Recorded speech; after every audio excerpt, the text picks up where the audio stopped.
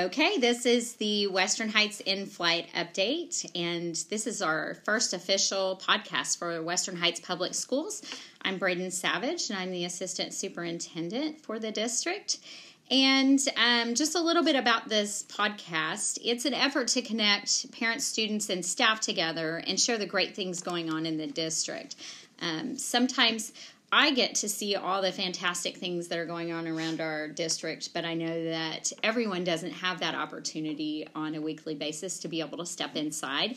And I just sat down with you guys recently and had a great conversation and wanted to share this with the district. So today, the people that I have in the group with me are the Bridgestone Intermediate Center leadership team. I have Chris Culver, who's the instructional coach, Jeanette Komenchek.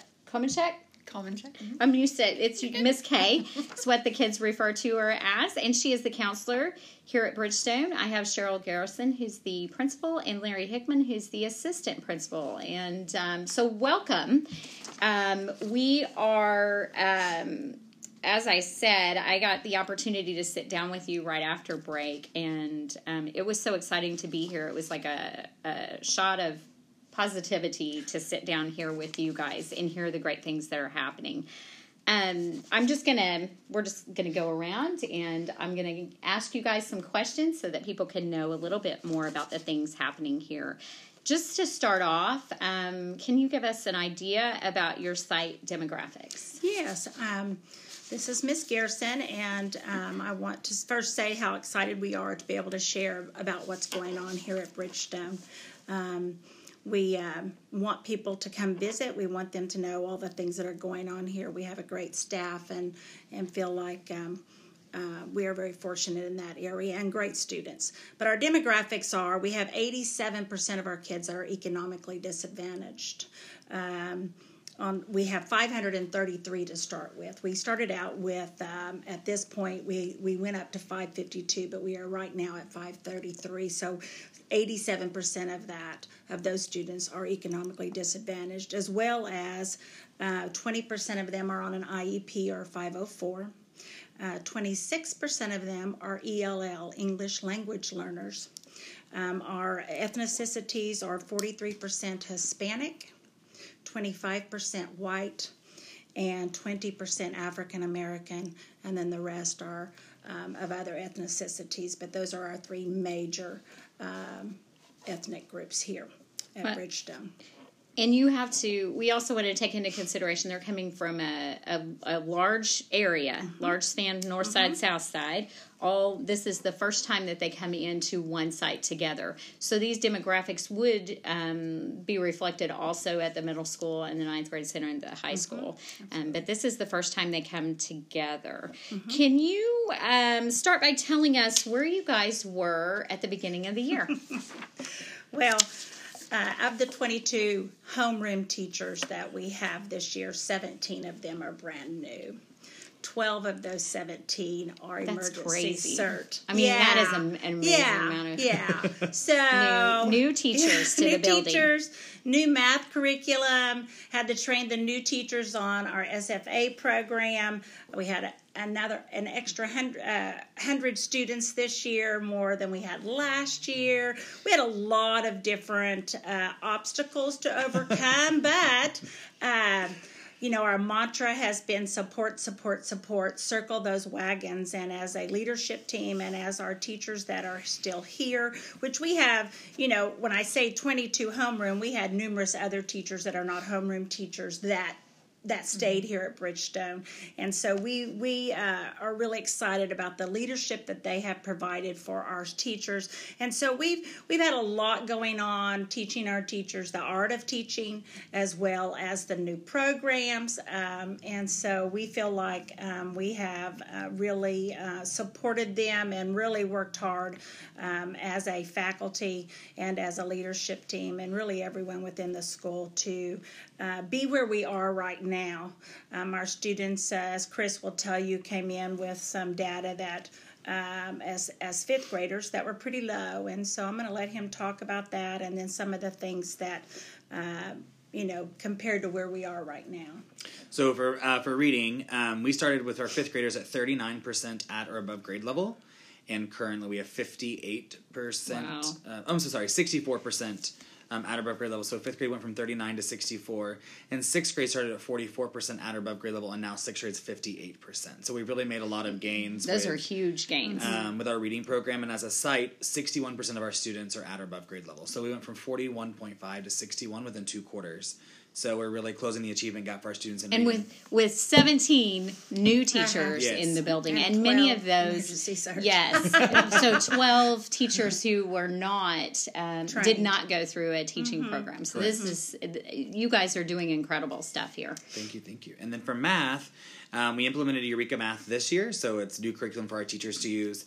And we started, we're at fifth grade at 38% at or above grade level, and now 42% of our fifth graders are there. And sixth grade is 44% starting, and 46% now. So as a site, we went from 40% at or above grade level to 44%, and that's on the STAR math assessment, which is comprehensive. So we hope to see larger gains as we continue through third quarter and into the start of fourth. So. And can you explain a little bit about how that comprehensive test makes a difference as far as, you're saying there was 4% growth, but we hope that it's actually higher than that. So in the first 2 quarters, we only taught number and operation standards and the STAR assessment test on all standards that students will eventually test in on the OSTP.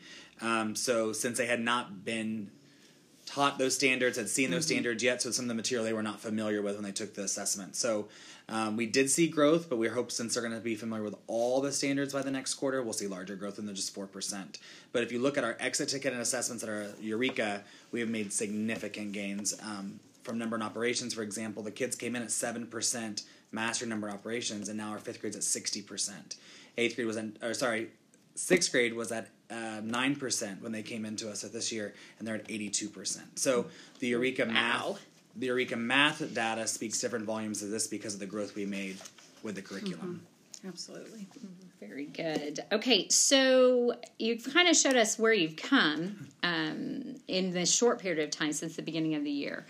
Your team has built, this team right here has built a great culture. And I know it takes the others in the building, but you guys have done something fantastic here to be able to work with 12 people that have no idea what teaching looks like really, other than being a student in the class, and 17 new people to the building. And we're making these incredible gains, and that can be attributed to a great culture that you've built. How have you done that? What's your secret? Leadership team. Well, let me say that I have 3 of the best people on my leadership team, professionals that I could have, with Jeanette Komenchek, with Chris Culver, and with Larry Hickman. I think we each bring our strengths to the table, and we sit down and we honestly talk and stay focused on the prize, which is helping our kids increase their academics, so that when we send them on to middle school, they're prepared. We only get 2 years with them. And so I think certainly... Sometimes you think, thank goodness. Yeah, sometimes it's like, woohoo, but no. So it certainly the 3 here sitting at this table with me are a huge part of that culture building. But I will say that I felt like the teachers that we hired came in with a true passion and desire to really want to make a difference in the lives of our kids. And that is huge in the fact that, never have we, even with the new curriculum, been teachers ever told us, no, I'm not going to do that. They have done everything we've asked them to do and more. Our teachers that are veterans have stepped in and held meetings and collaboration time so on their own. I know you've told me before about those meetings. Explain what kind of meetings your teachers. Yeah, I'm going to let Jeanette talk about those. So we had our librarian Edie Gatlin came up and said, "Hey, let's meet with the new teachers, kind of give them some input and give them some classroom management strategies." I met with them to talk about with parent-teacher conferences, give them ideas on what to talk about with our parents because they didn't know. And so we just came in and have provided some snacks for them. Came in, they just asked questions of what they needed to know, and we just provided those. Yeah, it was fun. And it also built those relationships with the teachers. Right. Too. And I think sometimes it's so nice to be able to go in where you have this whole group of other people who knows exactly how you feel, and they feel like they're drowning too. Right. And I remember thinking as a new teacher that I don't understand how these people have time to stand around and talk because there's so much to be done. How do they have time to even say hi to each other? Yeah, So. but I think it goes back to that support that we've offered, and of course the support that the district have given us with the implementation of our new curriculum. Mm-hmm.